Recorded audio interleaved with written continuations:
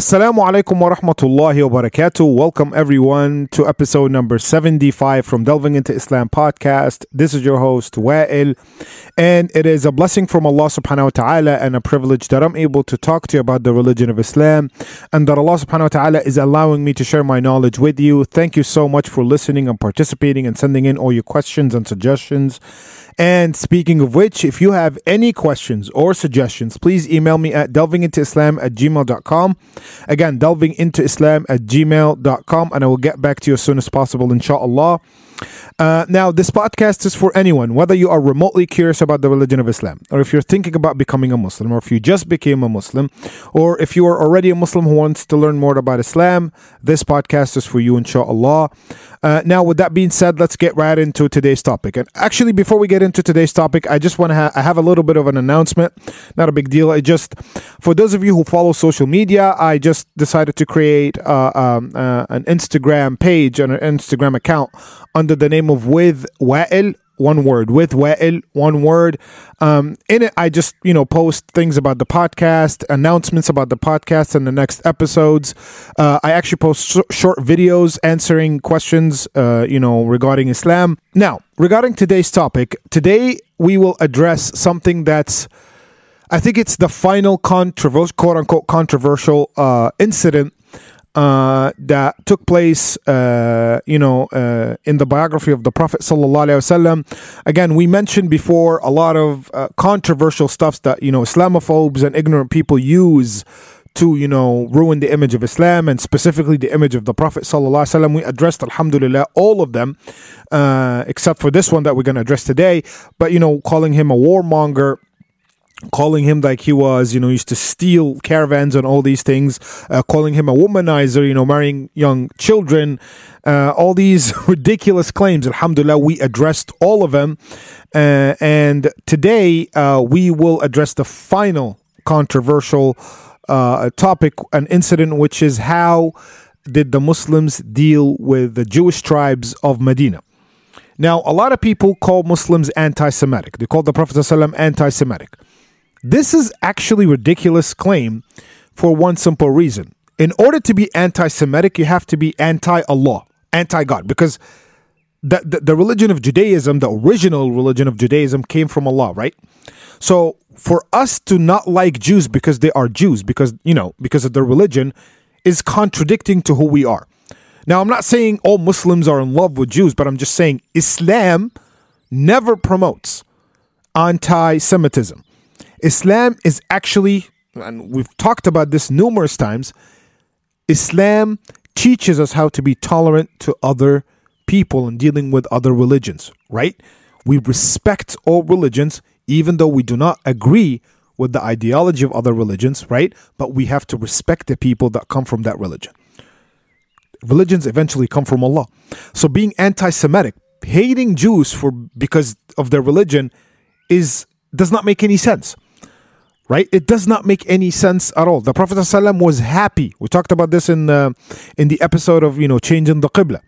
The Prophet ﷺ was happy that he was going to Medina, and he was gonna live with Jewish people, because he knows that they are people from the book, and he knows that they will understand Islam. Now, they didn't understand Islam and they rejected him as a prophet, but it shows you that he was not hostile at all. He was excited to be with them, and he was completely disappointed when they started humiliating Muslims and making fun of the Muslims. We also talked about that, and telling them that you guys imitate us, and you guys pray towards Jerusalem, and that's the main reason why Allah subhanahu wa ta'ala changed the Qibla from Jerusalem to Mecca, because the Jewish people in Medina were making fun of the Muslims because we pray to Jerusalem, you guys are imitating us, you don't have a religion of your own, and all these things, right? So it does not make any sense to call the Prophet ﷺ anti-Semitic.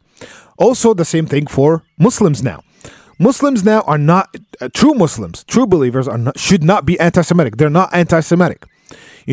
Some people claim, Quran has a lot of negative stories about the children of Israel, right? There's the whole chapter of Baqarah talking about them. Yes, but we also have positives. There's a reason why Allah mentions stories from people before us. Not just the children of Israel, but other people as well. Why? So we can learn from those stories.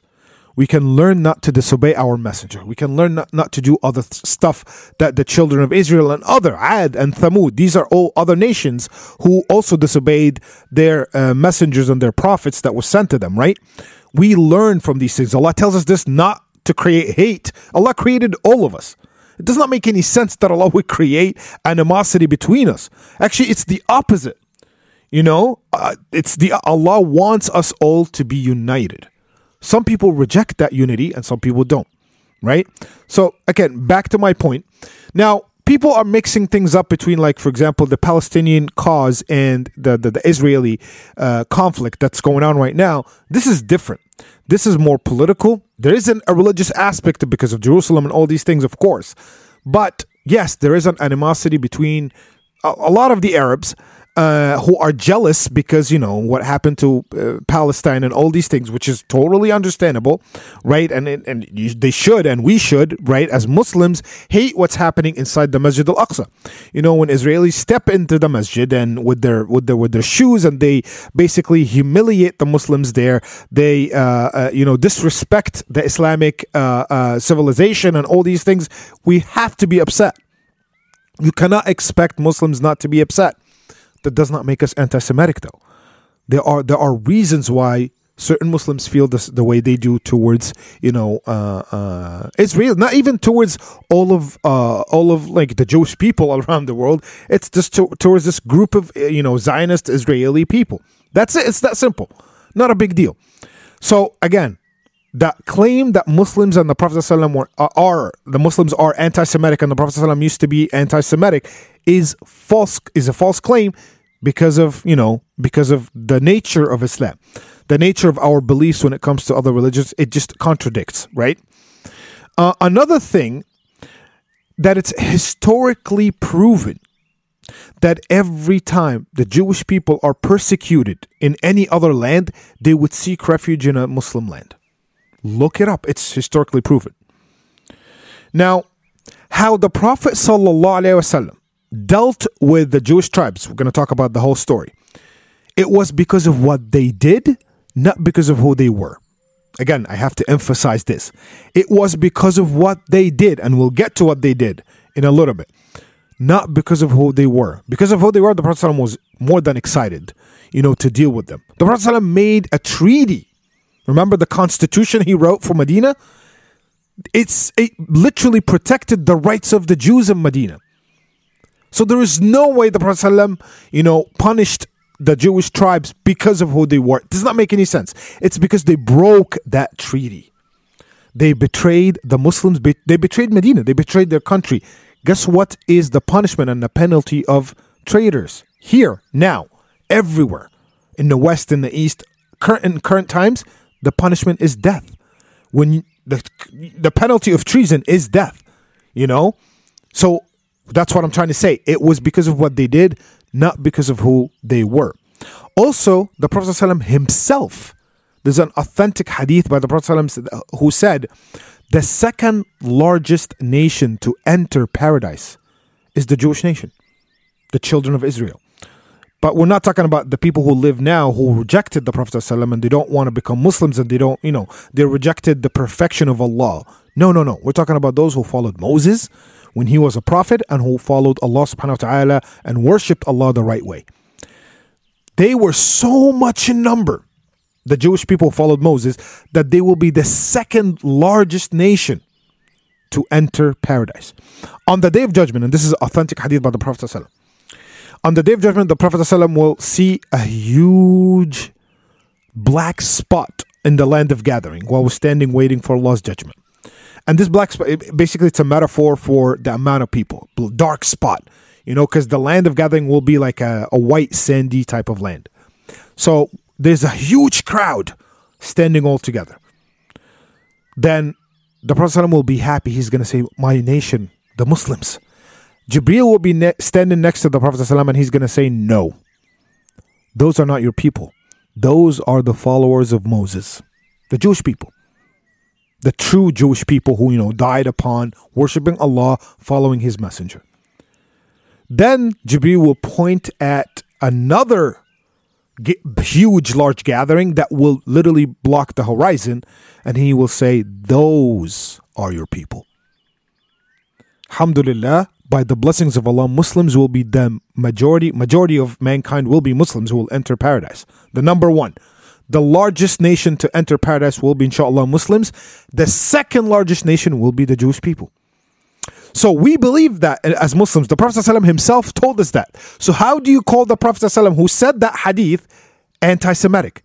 How do you call people who believe in this hadith and believe that there's so many good Jewish people and who died upon, Judaism, and even the people who live today and now, we do not hate people because of what they believe, but we deal with people based on how they deal with us, how they treat us, right? That's literally the logical way of dealing with people anywhere, in any culture, in any religion, right? So again, this is me addressing the whole notion of anti-Semitism. Does not make any sense when it comes to Islam. Now let's talk about what exactly happened that led to the punishment of those tribes or those people. So number one, in Medina there was 3 main Jewish tribes. Banu Qaynuqa, that's number 1. Banu Nadir, that's number 2. Banu Qurayda, that's number 3. Now the word Banu means the children of. The children, Banu Israel, the children of Israel, right? So when you say Banu, that means they're the children of Qaynuqa, and then the children of Nadir, and the children of Qurayda. Again, 3 major tribes. When the Prophet ﷺ made the constitution, when he wrote the constitution, when he made the treaty with them, these 3 major tribes agreed to that treaty, and they signed it, and they were like, that's it, we're going to abide by it. Okay, now let's talk about the first tribe, Banu Qaynuqa. Banu Qaynuqa, they lived outside of Medina. They lived, on the skirts of Medina. Between the Battle of Badr and the Battle of Uhud, so, that was before the Battle of Uhud, but after the Battle of Badr, they started showing their true intentions. Now, they were kind of hoping that the Muslims would die at the Battle of Badr, but they didn't. And they won, and the victory was massive. So they started getting frustrated, and because of their frustration, because they did not want the Prophet ﷺ. They didn't want him. They did not want Muslims. The reason why they rejected Islam, just one of the reasons, is arrogance. They wanted that because they believed that there was going to be a prophet. They knew. Allah says this in the Quran. They knew the Prophet ﷺ. They knew him as if they knew their own children. So they knew he was the true messenger. But out of arrogance, they did not want to follow him. Why? Because Islam was for everyone. Islam was not just for the Jews. They wanted someone to come to elevate them and not elevate everybody else. But Islam came to elevate everyone. No, there's no favoritism. No, and they did not want that. Like, they did not want to be equal to the, pagans who became Muslims, the Ansar, right? The people of Medina. They don't want to be equal. They always wanted to have this, upper hand and, bigger and higher status. Islam said no more statuses like that, right? They didn't like that. That's one of the main reasons why they rejected the Prophet ﷺ and they rejected Islam. So they got frustrated when the Muslims won. So they started, there was a lot of tension, harassing the Muslims here and there. And we mentioned this whole changing the Qibla that happened before the Battle of Badr. But it shows you the tension was rising. There was a Muslim woman, and that's the incident that took place. There was a Muslim woman. Now, they had their own markets. There's a Jewish market and then there's a Muslim market. So the Jews would come to the Muslim market, buy stuff. The Muslims would go to the Jewish market and buy stuff. So it was a very supposedly normal interaction between, both people. So there was a Muslim woman who went to the Jewish market and she was bargaining, buying stuff. And she sat down with the trader, whatever. She was bargaining with her and all these things. And then they decided to pull a prank on that Muslim woman. A lot of people agreed, okay, let's do this prank to humiliate that Muslim woman. So they plotted to embarrass her in front of everybody. So one guy came in and in a quiet way started cutting certain parts of her dress so the dress would fall when she stands up and she would get humiliated in front of everyone.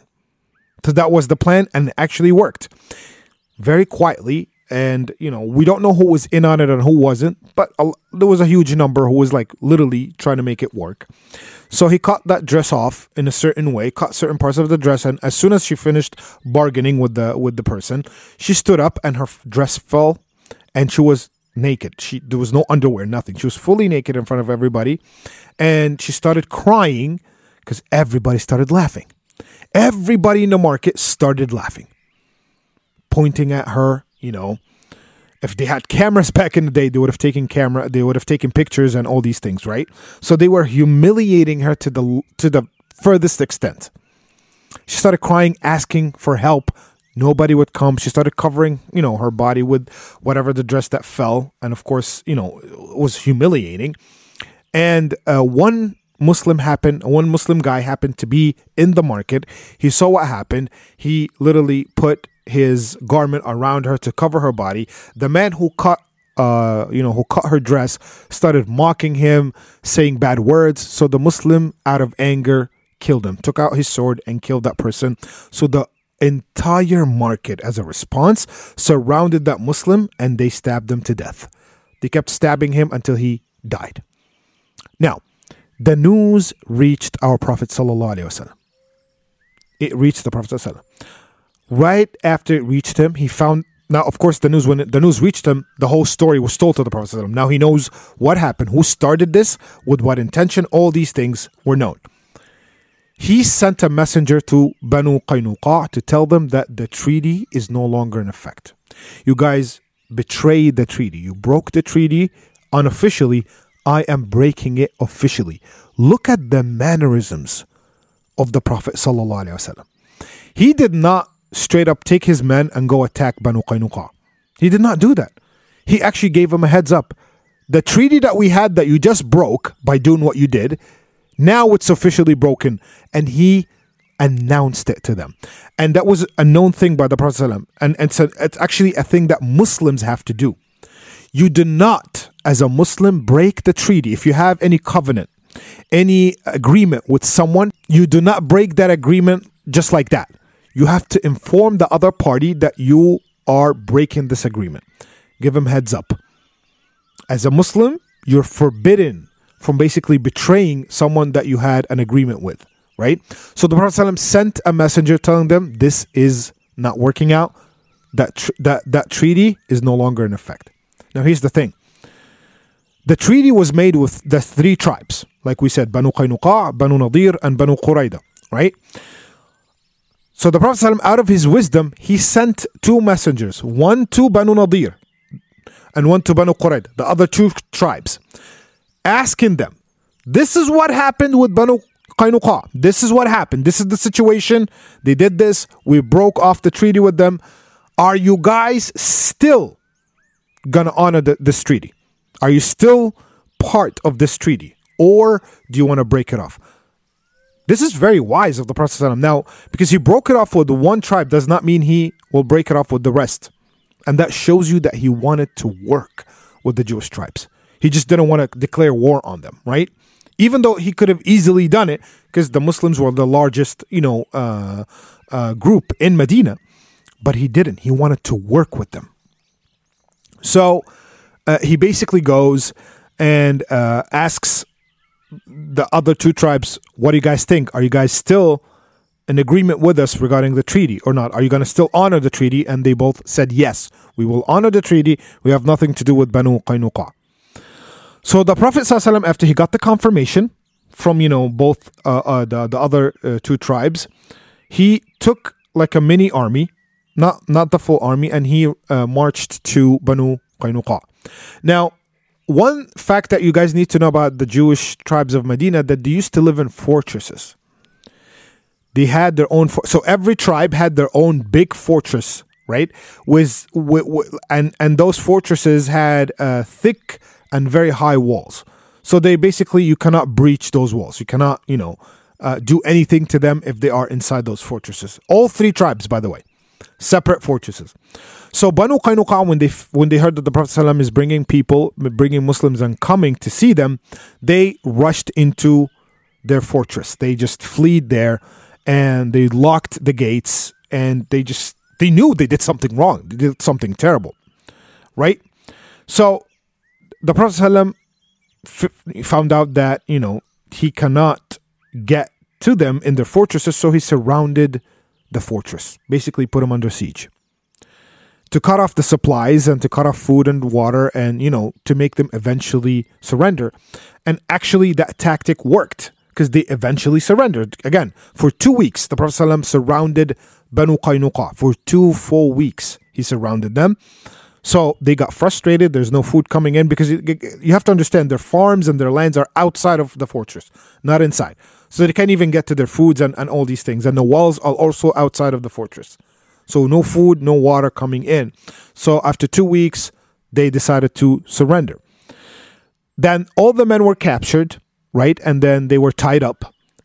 Mainly the people who were responsible for what happened in the market, which was the majority of the market. And here comes the leader of the hypocrites. Now, we talked about the hypocrites before, and we said the hypocrites were those who pretended to be Muslims after the Battle of Badr. Pretended to be Muslims, but they were never truly Muslims, and Allah exposed them. Now, this does not contradict the intention part.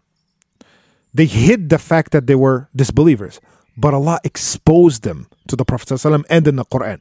So that doesn't mean that the Prophet ﷺ was dealing with the hypocrites based on their intentions, because he was already told by Allah their intentions, right? So now, at this point, because we said that this incident is taking place between Badr and Uhud, the hypocrites were not declared as hypocrites yet. We mentioned that after the Battle of Uhud, the hypocrites became officially the hypocrites. Allah exposed them during the Battle of Uhud. But so far now, they're not exposed. The Prophet ﷺ knows about them. Allah told them. The Muslims are suspecting they're on the fence when it came to the hypocrites, because they see how they are treating the rest of the Muslims, that they see they're not sincere, right? But they cannot form their final opinion yet. They will form it after the Battle of Uhud. So the leader of the hypocrites, Ibn Salul, Abdullah ibn Ubay ibn Salul, he basically goes into the Muslim camp where they are, having the men as captive, and he literally yells at the Muslims. Now, you have to understand, the hypocrites and the Jewish tribes were very strong allies before Islam, and of course after Islam, because the hypocrites never became fully Muslims. They were just pretending, right? So they were very close allies. And he got furious. He was angry when he found out what happened. Of course, he did not care about, that they started it and they humiliated that woman and they killed that Muslim. He didn't care about all this. And then he yells at the leader. There was some sort of a leader who was in charge of the captured men. So he basically tells them, if you do not untie them right now, I will do it myself. And to that, the companion responded and said, if you do, I will kill you myself. Why did he say that? Well, number one, Abdullah ibn Ubay ibn Salul is not the leader of the Muslims. Yes, he's a senior, but he's not a leader. Who gave the command? It was the Prophet ﷺ. The Muslims cannot disobey the command of the Prophet ﷺ. So basically the companions say, I cannot disobey the command, and if you try to force untying them, I will kill you. It's that simple. Now, again, we said Abdullah ibn Ubay ibn Salul was very close with all of the tribes, all three tribes, because, they were business partners. There's a lot of political allies. There's a lot of benefits that he would gain from them. So he goes to the Prophet ﷺ directly. Now, he failed to untie them and show that he's, his boss. So he goes directly to the Prophet ﷺ and he asked him to release the prisoners. So the Prophet ﷺ does not respond. Now, like we said, the Prophet ﷺ knows he's a hypocrite because Allah subhanahu wa ta'ala at that time revealed who was a hypocrite, who was not. Then Ibn Salul kept repeating his request and yelling. Look at the vulgarity. He kept yelling at the Prophet ﷺ. And yet the Prophet ﷺ still did not respond. Then he turned around and he was about to walk away. So the Prophet ﷺ had enough of this and he was about to walk away. And when Abdullah ibn Ubay ibn Salul saw that he was about to walk away, he grabbed the armor of the Prophet ﷺ. The armor that the Prophet ﷺ puts like the body armor. He grabbed it, and it was, of course, very disrespectful. And he yelled and repeated his request. And the Prophet ﷺ got so irritated that he said, "Let go of me." Like, he yelled, "Let go of me." Can you imagine? Again, if you do this to the leader, you would be punished on the spot, showing disrespect. The leader of an army, you'll be punished on the spot. Doesn't matter if you're a Muslim pretending to be a Muslim or not. Does not matter. But the Prophet ﷺ yelled at him, "Let go of me." And Ibn Salul still, he said, "I'm not going to let go until you free them." And then the Prophet ﷺ yelled again, "Let go of me." And then Abdullah ibn Ubay ibn Salul saw that the Prophet ﷺ is not giving him what he wants, so he started begging, "Please let go of them. They are my allies, show some mercy," all these things. And he said that those people protected me when I needed protection. They financially helped me. They politically helped me. It's all personal gains, right? And the Prophet ﷺ got so irritated, he wanted to end this conversation. So he said, "You know what? They are yours. They are yours." Now, the Prophet ﷺ did not intend to kill them. He did not intend to harm them. But Abdullah could not be patient. He couldn't be patient. He wanted to, number one, show them that, "Hey, I'm your ally. I'm going to save you." And the Prophet ﷺ did not want to play his game. So he said, "You know what? You want them? They are yours." Now, the Prophet ﷺ said, "But there's one condition. They have to pack their stuff and leave within 3 days. They have to leave. Whatever their, camels can, hold, whatever their stuff can carry, they will take it and leave." And of course, they agreed to that, knowing what they did. They knew what they did. They know they were provoking the Muslims. And the Prophet ﷺ knew that their existence in Medina is an internal threat. Remember, we talked about the internal threats? That was the number one internal threat, of course, with the hypocrites as well.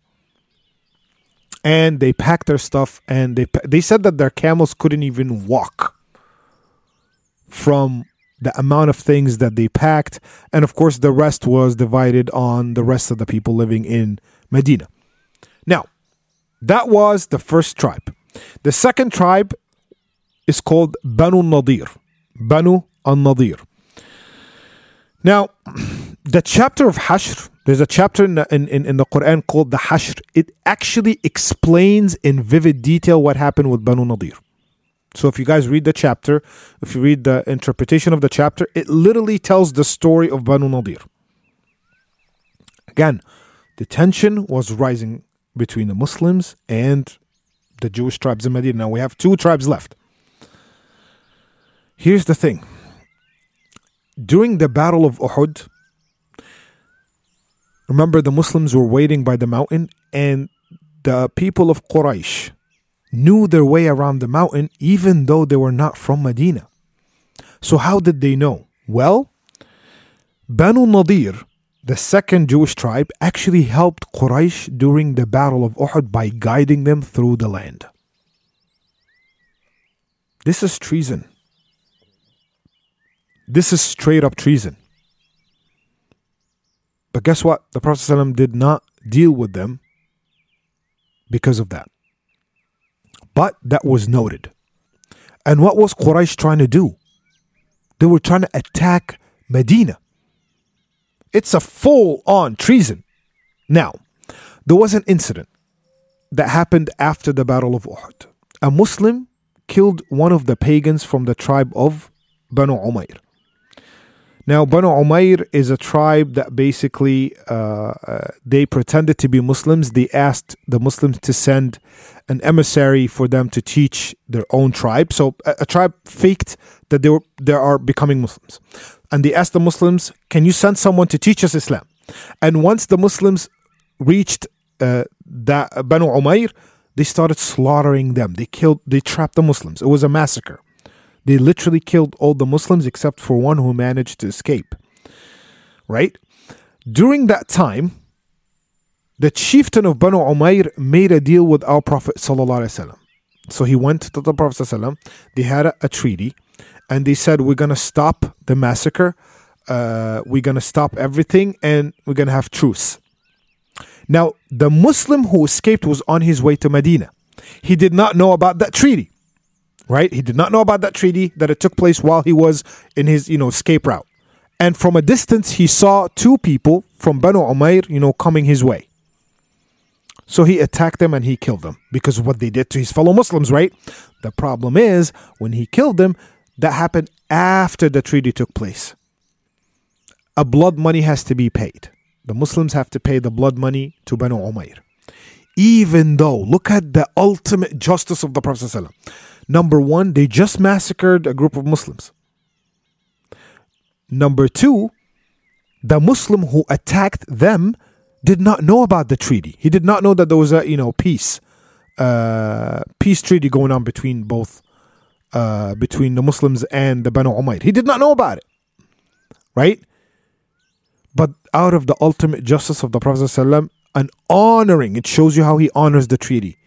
And because he was honoring the treaty, he agreed to pay the blood money.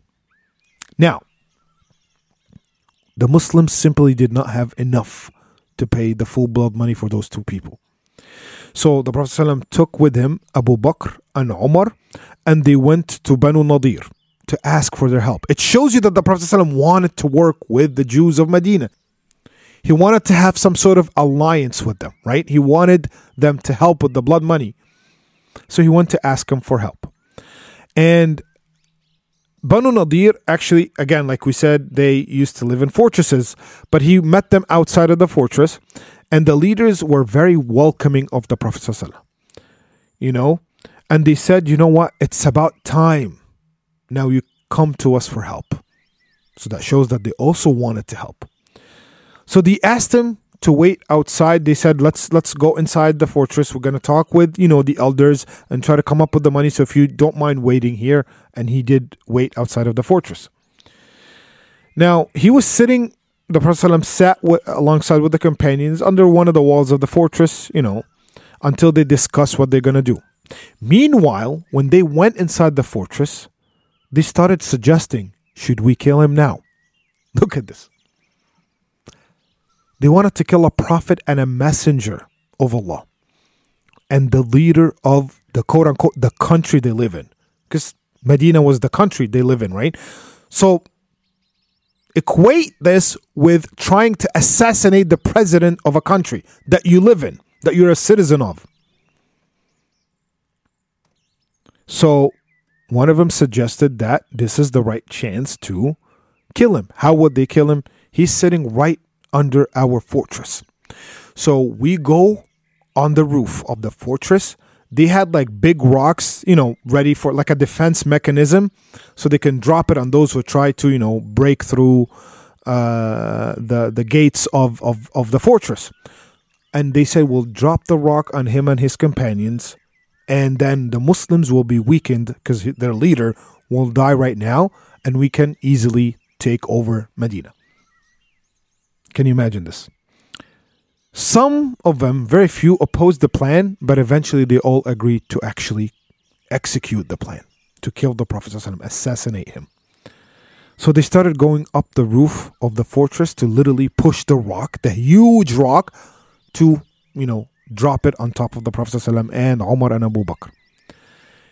So out of nowhere, immediately, the Prophet ﷺ stood up without saying a word, and he started walking away. And then Umar and Abu Bakr were a little bit surprised, like, where is he going? They called him, he did not answer, he kept on walking. So the companions waited for him. Now, the people of Banu Nadir, they saw that the Prophet ﷺ walked away, so they waited, because they won't gain anything from killing Umar and Abu Bakr alone. Actually, this is going to cause a huge problem for them, because the leader will still be there, Prophet Muhammad ﷺ. So they waited. They said, let's wait. He's probably going to come back. And Umar and Abu Bakr also waited, but the Prophet ﷺ never came back. So they eventually left and went back to Medina. And then when they saw the Prophet ﷺ in Medina, he told them that Jibreel, Angel Gabriel, came to him and told him, stand up and leave right now. They're about to kill you. Literally, that's why the Prophet ﷺ right away stood up and left. And of course, the Prophet ﷺ knew that Umar and Abu Bakr will be protected. They will gain nothing from killing them, so they won't, even drop that rock anyway. Then our Prophet ﷺ sent a messenger to Banu Nadir, which stated this: for what you tried to do, you have 10 days to leave Medina. Now, in my opinion, this is very merciful. They tried to kill the Prophet ﷺ. They tried to assassinate the leader of their country. What is the penalty of, what happened to, those who assassinate the presidents of countries? They get executed right away. Right away. So the Prophet ﷺ gave him 10 days to leave. And of course, when Ibn Salul, again the leader of the hypocrites, hears this, he sends the message to Banu Nadir, telling them what? Do not worry. Don't leave. Don't go anywhere.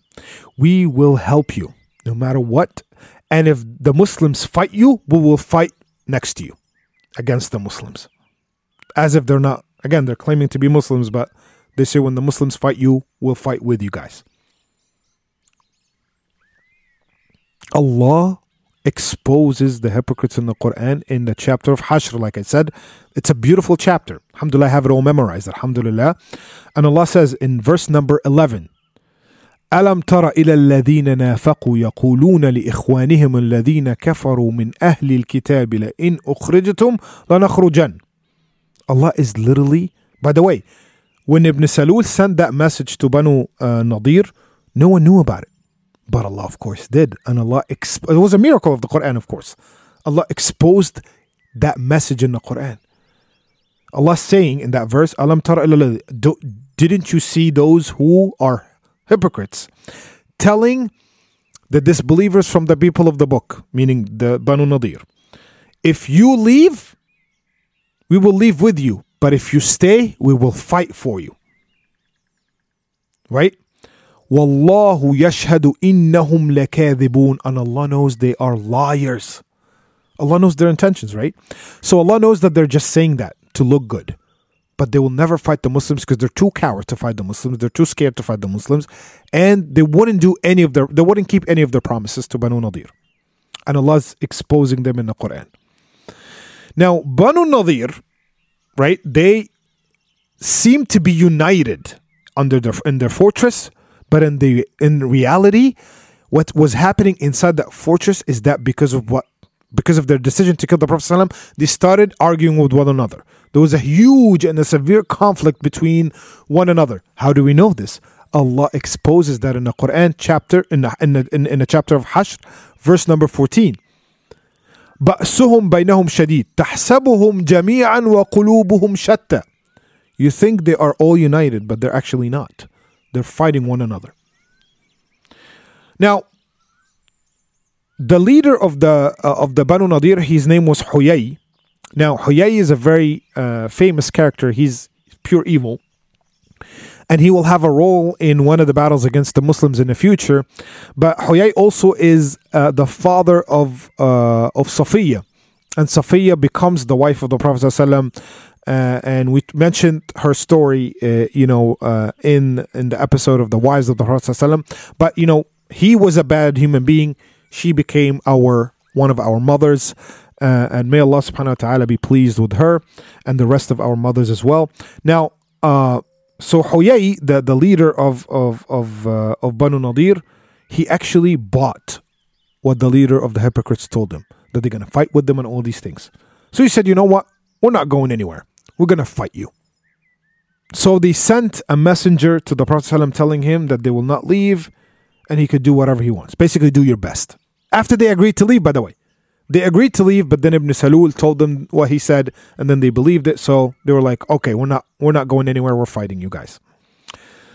So the Prophet ﷺ accepted the challenge, and on the same day, the Muslims sieged the fortress of Banu Nadir. Now we have to understand again, Banu Nadir tried to kill the Prophet ﷺ. They tried to kill the leader of their own country. They were another source of danger after Banu Qaynuqa. They were the second source of danger to Muslims from within. an internal threat to the Muslims, right? So they surrounded them for around a week, and they are now waiting for who? For Ibn Salul to come help him, right? Banu Nadir waiting for Ibn Salul, okay? He said, if you fight, we're with you. Now the Muslims are surrounding us. What are you going to do? And of course, Ibn Salul was a no-show. He did not show up. He did not even leave his own house. Now, during the siege, here's a very interesting and very important incident. During the siege, the Prophet ﷺ took the companions, some of the companions with him, and they went to the third tribe, Banu Qurayda, the last tribe. He did the same thing he did with them when he dealt with Banu Qaynuqa. What did he do? Now the second tribe, he's telling them, the second tribe, he went himself. The second tribe broke the treaty. They tried to assassinate me. They helped the mushriks against us. They helped the disbelievers. Are you still honoring the constitution? Are you still honoring the treaty? And Banu Qurayda said, yes, we are. Don't worry about us. Shame on them, Banu Nadir. Shame on them. We're good. Don't worry about us. This is very important because it's going to play a role in the future. Now, according to their own laws, and our laws globally, those people, like I said, should have been executed on the spot for trying to kill the leader and betraying their land, the government, right? But the Prophet ﷺ forgave them and he spared their lives, right? And he gave them their property. He said the same thing, go take what you can, right? And when Ibn Salul was a no-show, he never showed up, they decided to surrender, and the Prophet ﷺ said also what your camels can carry. Same exact thing he did with Banu Qaynuqa, even though those people tried to assassinate him. The Prophet ﷺ owned what he wanted is to eliminate the threat from within. He did not want to have to worry about internal threats. So he just expelled them. Now here's the interesting part. They started, before they left, they started destroying their own homes because they had fancy homes. Like I said, they had homes that are made in fortresses. So they started destroying their own homes because they did not want the Muslims to take to live in those houses. So they started destroying their own homes. And actually that was a punishment from Allah. يخربون بيوتهم بأيديهم وأيدي المؤمنين فاعتبروا يا أولي الأبصار. Again, the chapter of Hashr, verse number 2. They were so greedy, they were so arrogant that they did not want the Muslims to live in their houses, so they started destroying the walls, breaking this and that in their own homes. So after they were expelled, they all went to live in a city called Khaybar, which is a fairly close city from Medina. It's like about 2 hours drive from Medina, right? And they decided to live there until they will come back into, the picture later on. But for now, they just left Medina. The third tribe that we're going to talk about, actually we're not going to talk about now, but we're going to talk about very briefly because they are connected to the next event, which is called the Battle of the Trench, that will happen with the Muslims and Quraysh and other tribes as well. Banu Qurayda, again, the Prophet ﷺ warned them twice, right? Do you honor the treaty? Yes, we do. Do you honor the treaty? Yes, we do. They will play a significant role in betraying the Muslims. They're going to have the highest level of treason of all three tribes against the Muslims. And that treason will show during the next event, which is the Battle of the Trench. But yeah, for now, you guys need to know that Banu Qurayda also broke the treaty, but on a massive scale. They literally tried to kill the children and the wives of the Muslims. Can you imagine? Children and women. They tried to straight up kill them, alongside with killing the Prophet ﷺ and betraying the Muslims in an official battle. And this will cause the Prophet ﷺ to literally execute most of the men. Because this is treason. Again, like I said, execution is how we deal with treason in our time now. All countries. The overwhelming majority of countries, I don't even know of a country that does not execute those who commit treason. Execution right away.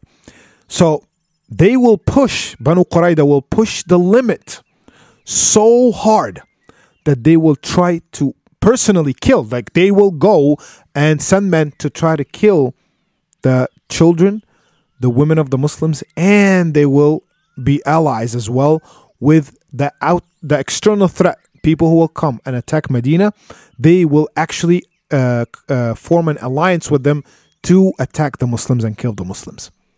So the Prophet ﷺ will eventually execute them, and this execution actually will come by the direct command of Allah subhanahu wa ta'ala.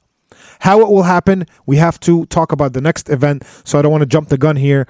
So that's basically it. Now, some people might say killing and executing that large amount of people, it's crazy. No, it's not. They all conspired against the Muslims. Enough is enough. To keep expelling them was not going to be enough. They committed treason on the highest level. Again, it happens in our times. Anyone who commits treason is executed right away. So now this is addressing the quote unquote controversy of how the Prophet ﷺ dealt with the Jewish tribes. We're going to talk about in detail what happens to Banu Qurayda, inshallah, in I think the next 2 episodes.